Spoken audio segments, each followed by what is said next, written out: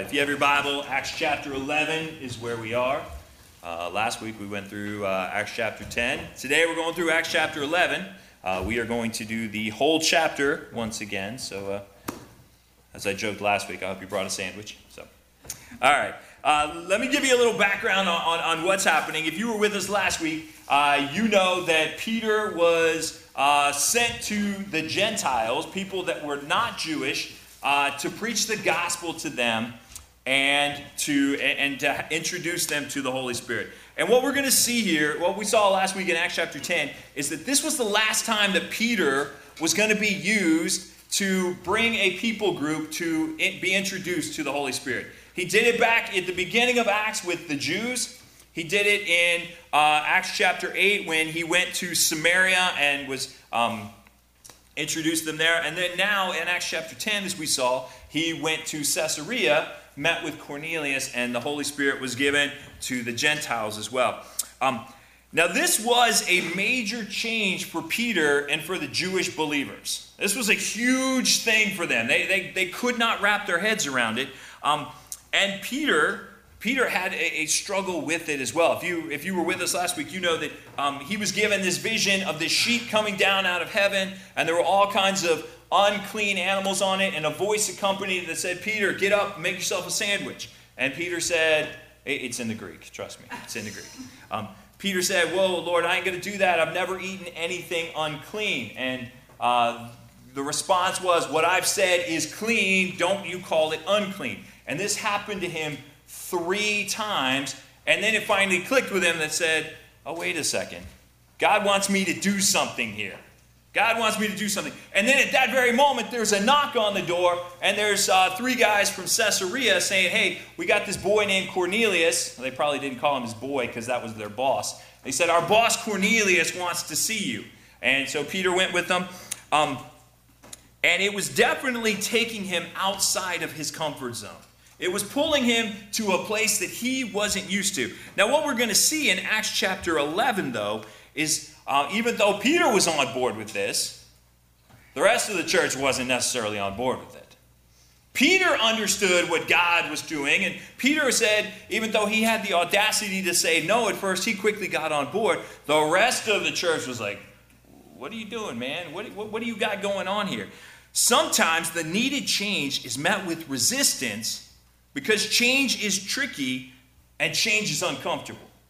We don't like to change things. We like things to stay the way that they are. Right? In my office right now, Tina's freaking out because actually I'm getting kind of nervous too. My office has exploded. And I can trace it back to we got a new chair. Right? And it totally threw off the dynamic. Tina loves the chair. The kids love the chair. The chair looks nice, but it totally threw off the whole dynamic. And so sometimes being in there is uncomfortable. But the change has been good because now I don't have to sit on the folding chair. I actually get to sit in the comfortable blue chair, and Tina can sit in the big recliner chair.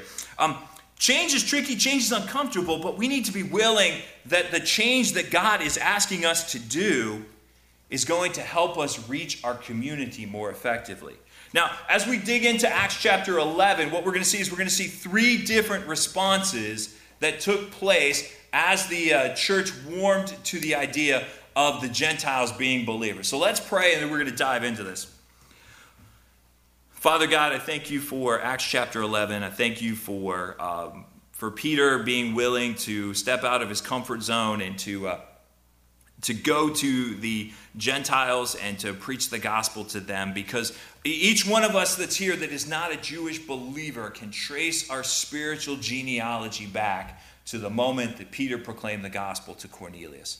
If Cornelius had not been given the gospel and accepted it, then it's very unlikely that any of us that are not Jewish would be sitting here in this building today. Father, I pray that you would open our hearts, open our minds. We ask that you would bind any distractions.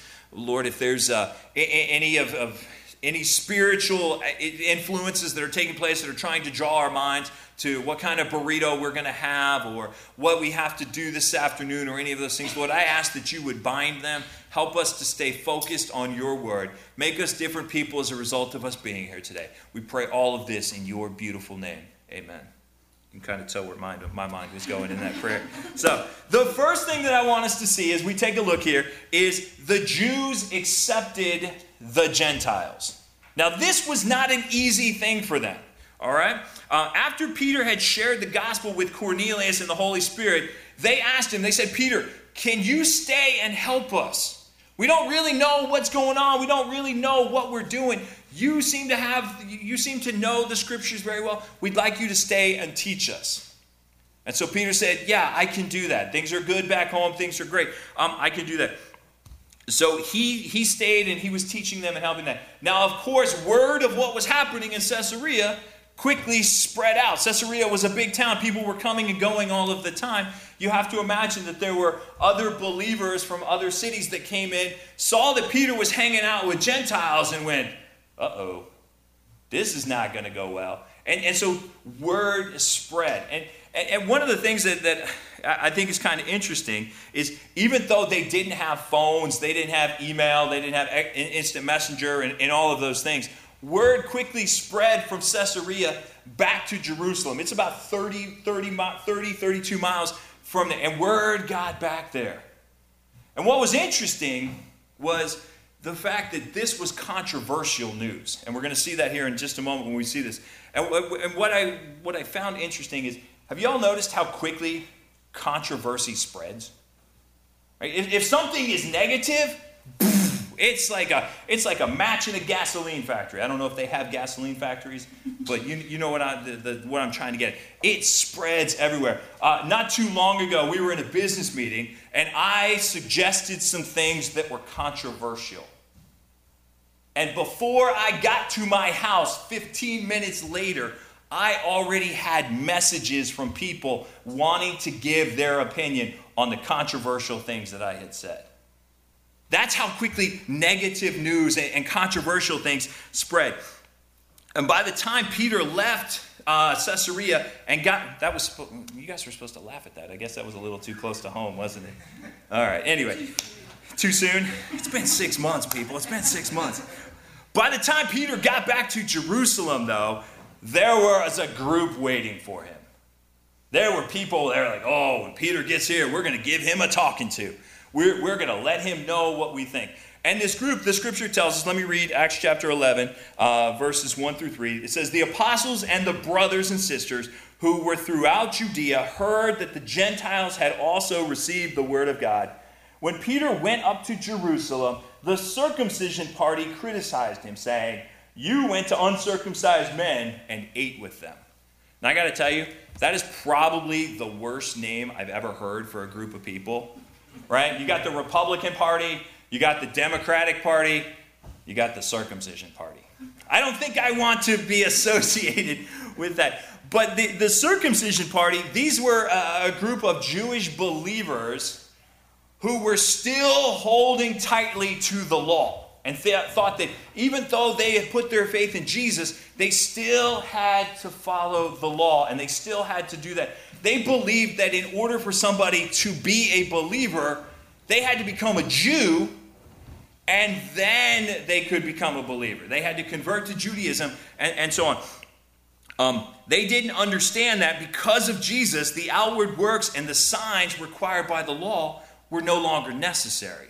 They didn't understand that the only thing that would bring salvation was faith in Jesus Christ. It had nothing to do with the works of the law. Now, to make matters worse, the circumcision party, they weren't even upset with Peter that he took the gospel to the Gentiles. What does this Bible tell us they were upset about? They were upset because Peter went in and had dinner with them. Peter went to the Gentiles and went in and started breaking parts of their law. He sat down and had a nice ham sandwich. Or he probably sat down and had some of Tina's delicious pork roast, right? Dan knows what I'm talking about. They were upset with them because of that. They were upset because Peter had gone against their traditions. They were unhappy that Peter was changing things instead of rejoicing with him that a whole bunch of new people had accepted Christ and were now a part of the Christian family. They were upset that things were changing, that they weren't doing things the way we've always done them, And now, instead of rejoicing over the fact that there were now people who are going to heaven as a result of that. And sadly, this happens all too often with us today. Right? We hear that a group of people is getting saved and people are coming to know the Lord, but we don't like the methods that were used to bring them to the Lord. All right? Honestly, I'm probably going to step on some toes here if I'm doing it anyway. Some of y'all are upset that I'm wearing blue jeans this morning. All right? I've had comments where people are like, yeah, your message was good, but I don't like what you're wearing. Okay? Right? I've had people say that to me. Right? Not rejoicing over the fact that the gospel is being proclaimed, but upset because I'm not wearing a suit and tie. It's happened. Right? There have been groups who they use a different type of music than we do. All right? And instead of rejoicing over the fact that people are being introduced to Christ, we're griping and arguing over the type of music that's being used. I said this last week, and I'm going to say it again this week. A healthy church will do anything short of sinning to bring the gospel to people outside of the church. And we have to be willing to accept those things if it means that people are going to be introduced to Jesus Christ. Peter, of course, he had nothing to fear. Right? He had this group, the circumcision party. He probably heard on his way, he's like, the circumcision party's looking for you. I'd have been like, it's a circumcision party. I'd have been laughing and cutting up. Like, really? It's like, never mind. And in Acts chapter 11, 4 through 17, Peter meets with them and he says, hey, this is what went down. Let me explain to you what went down. And he had 3 pieces of evidence that he uses to make his case. The first thing is he tells them about the vision that he had of the sheet coming down with the animals on it and the message of Peter, get up, kill, and eat. And Peter saying, I ain't doing that. And being rebuked by God and saying, what I've told you, what I've called clean, don't you dare call it unclean. He told them about this vision. And you have to wonder, while this was happening, if it didn't help take Peter's memory back to another time where he told Jesus no, not to do something. In Matthew chapter 16, 21 through 23, I reference this all the time. It says, from then on, Jesus began to point out to his disciples that it was necessary for him to go to Jerusalem and suffer many things from the elders, chief priests, and scribes, be killed and be raised the 3rd day. Peter, same guy we're talking about, Peter took him aside and began to rebuke him. Oh no, Lord, this will never happen to you. And if y'all have any church experience, you know what's coming next. Jesus turned to him and told Peter, get behind me, Satan. You are a hindrance to me because you are not thinking about God's concerns, but human concerns. Peter, clearly he learned from this because after he told God no in the vision, he's like, oh wait, I better get on board because God's about to do something big. The second piece of evidence that Peter used was the evidence of the Holy Spirit. Now, when he went to Cornelius, he took 6 guys with him. And so when they came back and the people were like, dude, why did you go to them? What's going on? He tells them, well, first of all, I had this vision. And then the next thing we know, the Holy Spirit shows up. He took 6 guys with him so that he would have people that could back him up and say, yeah, we saw that go down. We saw the Holy Spirit come. We saw them talking in tongues or speaking in other languages. And then the third thing was that Peter used the scripture, going back to something that Jesus was talking about when he was talking about John the Baptist's baptism, of how John was going to baptize them with water, but that they would be baptized with the Holy Spirit. So Peter lays out all of this evidence as to why he did these things. And he concludes his defense by saying this: how could I possibly hinder God? Think about that for just a moment. How could I possibly hinder God? Do you know how much arrogance it would take for you to stand up and say, no, God, we're not doing that? You're telling the God of the universe that the methods and the changes and the things that he wants to do to bring the gospel to other people, you have the audacity to go, no, God, we're not doing that. Peter understood, and Peter said, how could I be a hindrance to God? He understood that God wanted to bring the gospel to the Gentiles, and Peter was all in on doing that. To their credit, though, at this time, the Jewish people began to understand. Because the scripture tells us in Acts chapter 11, let me go down to verse 18, it says, when they heard this, they became silent. There were no more arguments that they could make at that time. Peter had laid out a pretty convincing case as to, hey, God called us to do this. God gave me this vision. Jesus talked about it in Scripture. The Holy Spirit has come. What are you going to say about that? And they had nothing to say. And then it goes on and says, and they glorified God, saying, so then, God has given repentance resulting in life, even to the Gentiles. They broke out and they started to praise in regards to that. Now, this is the way that Christians are to accept each other, focusing on our oneness in Christ and not our differences. As we will see, though, the worship by the circumcision party was short-lived. Later on, you said drinking 2 cups of coffee was going to help my attention, and I'm all over the place. But later on, they're going to be back to their troublemaking ways. We're going to see that when Paul gets involved. But we need to focus on the mission of the kingdom and the furtherance of the gospel, rather than things that threaten to tear our church apart. And I think sometimes, this isn't in my notes, but I'm going to say this, I think sometimes we allow petty squabbles and we allow things that are different to become huge festering issues. And rather than focusing on spreading the gospel and saying, yes, you do things this way and I do things this way, but the gospel is going forward, we allow it to tear us apart. And what happens is, and I told Tina this morning, the church is the visible manifestation of God's glory to our community. I wish that was original with me. I would copyright that in a heartbeat. The church is the visible manifestation of God's glory to our community. And when we're arguing and fighting with each other, what does that say about God's glory?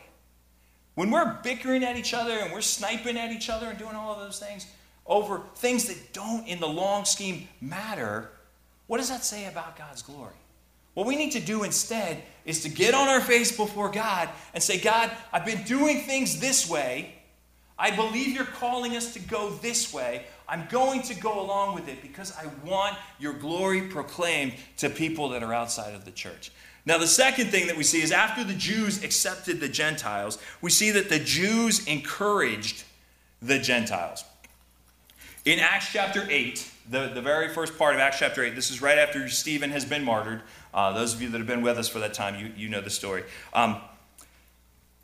There was a persecution that broke out. And when that persecution broke out, a lot of the Jewish believers that were in the city of Jerusalem scattered. And they went to a ton of different cities all over the place. But they didn't go going into hiding. They went proclaiming the gospel.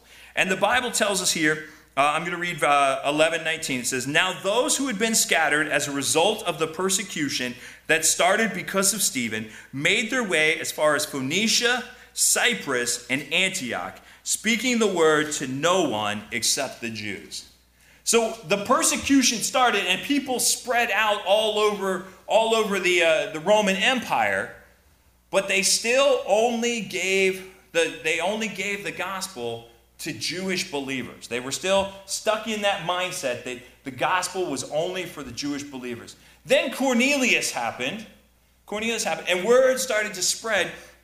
And the next verse tells us, but there were some of them, men from Cyprus and Cyrene, who came to Antioch and began speaking to the Greeks also, proclaiming the good news about the Lord Jesus. So eventually, acceptance of the Gentiles as being believers spread, and so people who had left Jerusalem and gone to these other cities, they went to Antioch and they said, hey, we're in Antioch. We're going to share the gospel with everybody, not just the Jewish people.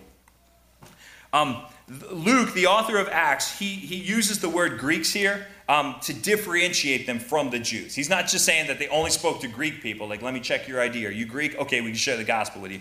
He's saying that anybody who wasn't a Jew, they considered a Greek. And while there were about 16 different cities named Antioch, this Antioch that they're talking about was the largest. It was the third largest city in the Roman Empire, behind Rome and Alexandria. It was a beautiful city. I mean, there were massive temples and all of these things built up. It was also a terribly wicked city. I mean, the only city in the things that I read, the only city that I saw that was more wicked than Antioch was the city of Corinth. And if you've read 1 Corinthians and 2 Corinthians, you know that was a pretty messed up place. And if you're following us as we read through the New Testament this month, we read 1 Corinthians and 2 Corinthians this past week. But it was an incredibly vile and wicked place. As with most of the Roman cities, there were temples and shrines to all of the Roman deities. But the major one in this city was to a goddess named Daphne. And part of the worship, I'm looking around to make sure I can say this. Okay, part of the worship of Daphne involved temple prostitutes. And so to worship Daphne, you had to go into the temple of Daphne and you had to engage in activities with the temple prostitutes as a means of worship to her. Right? That's how vile and wicked this city was. Despite this, though, the believers began to share the gospel, and the scripture tells us many people came to know Christ. Luke chapter 10, verse 2 talks about this. It says, he told them, the harvest is abundant, but the workers are few. Therefore, pray to the Lord of the harvest to send out workers into his harvest. There were people that saw Antioch as a mission field and said, there are people here who need Jesus. In spite of all of the chaos and the wickedness and the vileness that was going on there were people that went into that city to proclaim the gospel. And in doing so, they established a new church. Now, the news of this group of new believers in Antioch spread, and it eventually got back to Jerusalem. That's where the main church was started. It eventually got back to them in Jerusalem. And feeling some responsibility to this new church in Antioch, the church leaders began to look for a way to help the church in Antioch. And so what they did was they chose someone to go on a missionary journey, and that man was Barnabas. Now, we've met Barnabas before. He's kind of been on the periphery. Back in Acts chapter 4, it talks about how in order to meet the needs for people in the church, Barnabas took a piece of land and sold it and gave the money to the church. And then in Acts chapter 9, after Saul has his experience with Christ and becomes a believer, and after he has to leave the city of Damascus, the first attempt on his life, when he goes to Jerusalem, everyone's scared of him. But who comes along and says, hey, let's consider this guy. Let's see what God wants to do with him. It was Barnabas. And so when it came time to find somebody to go to Antioch, to travel down the road, to go to this city and help this church, who did they think of? They thought of Barnabas. Now his name, he lives up to his name. His name means son of encouragement. So who better to go help a fledgling church continue to grow than Barnabas? Barnabas came to Antioch and he encouraged the believers to remain true to the Lord, something that was needed given the amount of wickedness that was taking place all around them. I have a friend who has a church in Las Vegas, and it is a thriving church. I mean, they're doing some amazing things. His church is needed out there because I don't know if you've ever been to Las Vegas. They've got some good prime rib. They got some nice swimming pools. They got a lot of bad stuff that goes on in Vegas. Right? There's a reason that the catchphrase is, what happens in Vegas stays in Vegas. But there are people who are needed to go into those places to encourage the Christians. We are right here in this area. God didn't call me to Las Vegas. I think Tina is rejoicing over the fact that God didn't call me to Las Vegas. I'd eat prime rib every day, man. It would be so good. I'm sure it's probably low quality prime rib. I'd still eat it. I'd be like, oh, this is great. But Barnabas went and began to encourage them and teach them and help them to stay strong. And what was the result of all of this taking place? Even in the midst of all of this wickedness, the church continued to grow. You would think in a place that dark that Christianity wouldn't be able to get a root. But guess what? The church continued to grow. And at some point, it got too big for Barnabas. There was too much going on for Barnabas to be able to do it. So he said, guys, I got to take a little break, time out for just a moment. And he left and he went to a city that was nearby called Tarsus. Who lives in the city of Tarsus? Saul, right? His buddy Saul from Jerusalem, who had to skedaddle out of Jerusalem because people were trying to kill him yet again. I think I'd get a better friend if everybody's always trying to kill your friend. Barnabas went to Tarsus and began to look for Saul. And when he found Saul, he said, hey, Saul, I got this thing going on. God is doing an amazing work in Antioch. I want you to come help me. Now, why didn't Barnabas send word back to Jerusalem and say, hey, we got this amazing work going on. Send us some of the boys from Jerusalem to send them to come help me out.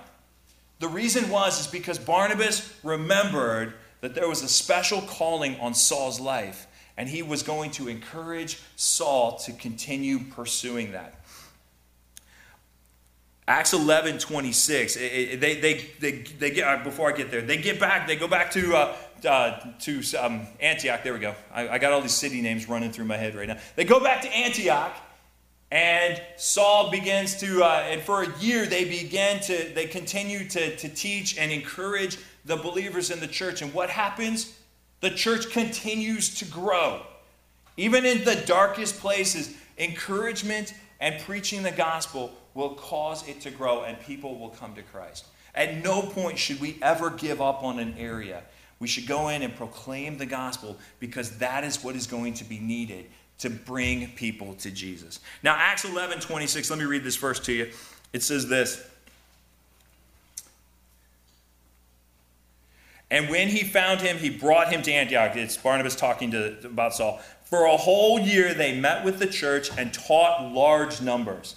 The disciples were first called Christians at Antioch. That was the first time that they were doing it. Now, that term, we use it as a badge of honor today. And we'll talk about that here in just a second. But when it first became, what was happening was people in Antioch, they took the word Christ and they added the suffix IAN, which means the party of. And so they were the party of Christ. And it was a derisive term. It was meant to kind of belittle them and put them down and all of those things. But the believers took it and made it a badge of honor. Now, what's happened, though, in our culture is you ask just about anybody, guess what they're going to tell you? I'm a Christian, right? We use the term Christian to differentiate ourselves from other people groups, right? So if you might meet somebody that go, oh, I'm a Muslim, I'm a Buddhist, I'm whatever. A lot of people, because they're not a Muslim or a Buddhist or whatever other religious sect they might belong to, they'll go, I'm a Christian. But in order to be a Christian, there has to be certain things about your life. Just because you read, I was reading a survey this week. I shared it with Tina, and she was shocked by it too. We were reading a survey about biblical literacy, and when the group did the Barna group did the survey, the regulation, I'll use that word. I don't think it's the right word. The requirement to be considered a Bible user or a Bible reader is that you read your Bible 4 times over the course of a year. 4 times over the course of a year makes you a Bible reader. All right, I see some of the skepticism on people's faces. Does that make you a Bible reader? Right? I get on my kid's bike like maybe 4 times a year. That doesn't make me a bicyclist. All right? But in order to be able to call ourselves a Christian, there have to be certain things about who we are. Some folks call themselves Christian because they show up for church once in a while. They put their spare change in the offering plate, and maybe once or twice a year they brush the dust off their Bible and they open it up. Warren Wiersbe said this: "It takes more than that for a sinner to become a child of God. It takes repentance of sin repentance from sin and faith in Jesus Christ, who died for our sins on the cross and rose again to give us eternal life." That is what is required to call yourself a Christian. Romans 12, 1 and 2 says this: "Therefore, brothers and sisters, in view of the mercies of God, I urge you to present your bodies as a living sacrifice, holy and pleasing to God. This is your true worship. Do not be conformed to this age, but be transformed by the renewing of your mind, so that you may discern what is the good, pleasing, and perfect will of God." Now, the third thing we see is that after we saw that the Jews encouraged the Gentiles, the third thing that we see in this chapter is the Jews received help from the Gentiles. This church in Antioch is growing, and it's actually becoming a powerhouse for the gospel in that part of the community, or in that part of the empire. The church at Antioch was growing and becoming an important center for the spread of the gospel message. And there were some prophets that came down from Jerusalem to visit the church and to see what was going on. One of those prophets was a man named Agabus. All right, if you don't already have a name, I suggest Agabus would be a good one. We'd have DJ, Kevin, and Agabus. There we go. Now, Agabus was a prophet. And one day in church, one day while they're worshiping, Agabus stands up and he gives a prophecy that there is going to be a massive famine taking place in the region of Judea, which is just outside of Jerusalem. This was a message from the Holy Spirit, and it actually did take place. There was a famine in that area during the reign of Claudius Caesar in AD 41 to 45. This is an actual historical event. It was particularly severe in the area of Judea, and many people starved because they didn't have money to buy what little food there was. So they didn't have enough money to buy it. And this was a true prophecy, a prediction of events that was going to take place. Many people claim to be interested in prophecy. I was listening to an audiobook this week, and the guy that wrote the book said, if you take a survey and you ask your church, what do they want to study next? The number one thing at the top of that list is going to be prophecy. And not because they're interested, they just want to find out who the Antichrist is going to be. Right? I thought it was Barack Obama. All right, never mind. All right, that was a joke, people. Don't string me up. But a prophecy is not there to just satiate our curiosity. It's there to encourage us to do good works in light of what's going to take place. Now, remembering all of the good that the Jerusalem church had done for them, the church at Antioch, they said, well, we've got to do something to help them out. All right, this is going to be really bad on them. This is going to go terrible for them. We need to do something to help them out. And so what they did was they took up an offering. Each person brought, the scripture tells us that each person brought according to what they were able. They gathered this offering and they said, listen, those of you that are struggling in Judea because of this, we want to give this to you to help you out. It's very likely that the people in Antioch had never met anybody from Judea. At this time, they didn't have cars, they didn't have trains, they didn't have planes. You can't throw your mama off a train or any of those things.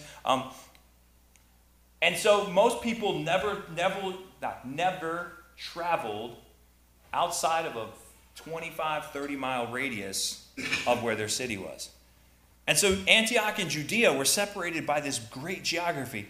And yet the people in the church of Antioch were so moved by the gospel and the encouragement that they had received from these other churches that when difficult times came, they said, you know what, we're going to help them out. And so they gathered up this offering and they went to Barnabas and Saul and they said, guys, we've got this offering. We need you to travel to Judea and give it to the people of Judea. And you can only imagine the encouragement that this was to the church of Judea and quite possibly also to the church at Jerusalem. The Gentile church was ministering to the Jewish church, just as the Jewish church had ministered to the Gentile church. Proverbs 27:17 says this, iron sharpens iron, and one person sharpens another. Now, it's a beautiful thing when Christians work to encourage each other. I got a text message from somebody in the church this week, and I got to tell you, it was absolutely wonderful.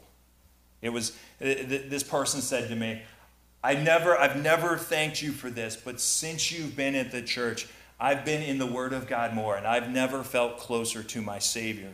I'm embellishing it a little bit for the sake of drama, but I've never felt closer to God than I do right now. And I got to tell you, that lifted me up. It encouraged me. It kept me going as I was walking, struggling with some dark times there. But sadly, encouragement can be difficult to come by. Would you all agree with that? Encouragement can be difficult to come by. It is much easier, and it's a lot more fun to share those salacious news, that controversial stuff that gets people all riled up. Let me give you an example of this. This past week, I was sharing this with Tina, and she went, I saw the same article. This past week, there was an article. Now, let me go back a little bit. There was a lady, she's a well-known author and leader in our denomination. And she writes books, and she's got a podcast and all of these things. Word came out that she was separating and divorcing her husband. That despite her best efforts to save their marriage, he wasn't willing to reconcile, and so she was filing for divorce. The news of that got shared thousands and thousands of times. It went everywhere. It was all over the place. I mean, there were people that were positive, were offering prayers. There were people that were ripping this lady apart.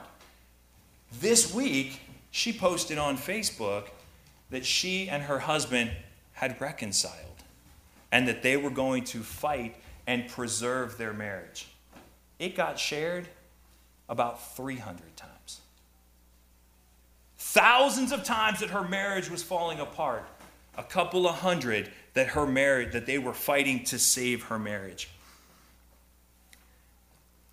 And like I shared at the beginning, sometimes I'll say some things, and before I even get out of the church parking lot, my phone is already blowing up. People upset about things that I said, because discouraging news and things like that, it's so much more fun to spread.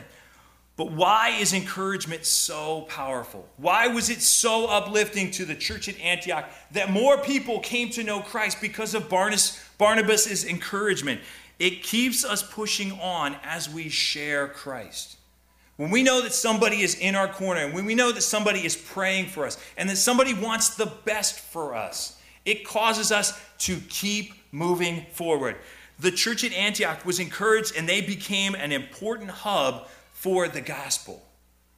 In a city that dark, that should not have happened. And yet they became an important missionary church, as we're going to see as we continue on. So here's my question to you. Who are you encouraging in their Christian walk? Who are you looking for this week to say something positive or just saying, hey, I'm praying for you? You have no idea how powerful those words are. I am praying for you. I want God's best for you. All of the darkness, it can cause it to go away for just a little bit. Who are you encouraging this week? Are you like Barnabas, encouraging other believers and helping others to come to Christ? Or are you like members of the circumcision party? Right? You don't want to be a card-carrying member of that. You're always on the lookout for something negative to point out. Right? There are people, and I'm going to close with this, there are people who you see them coming, and you know what you want to do? As quickly as you can, you want to run in the other direction, because you know that nothing nice is going to come out of their mouth. Right? Be like Barnabas, not like these other folks. Let me leave you with these verses. This is Luke chapter 6, 44 through 45. For each tree is known by its own fruit. Figs aren't gathered from thorn bushes, or grapes picked from a bramble bush. A good person produces good out of the good stored up in his heart, and an evil person produces evil out of the evil stored up in his heart. For his mouth speaks from the overflow of the heart. Let's pray.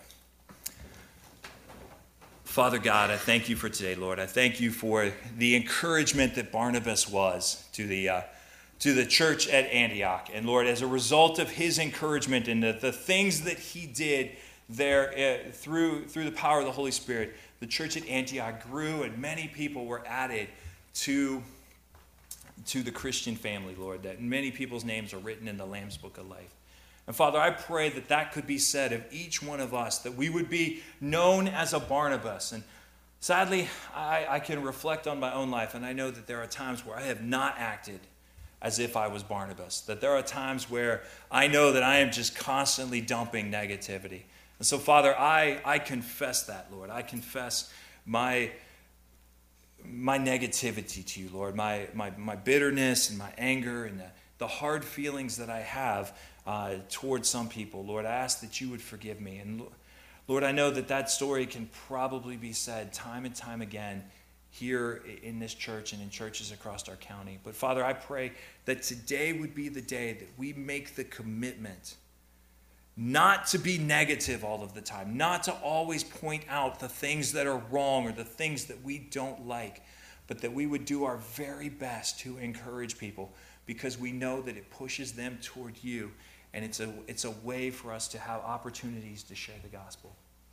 Father, if there's anyone here today who is not a believer, who has never had an opportunity to trust you, who's never put their faith in you and had their heart of stone removed and a heart of flesh given them so they can be reconciled back, Lord, I ask that today would be the day that would take place.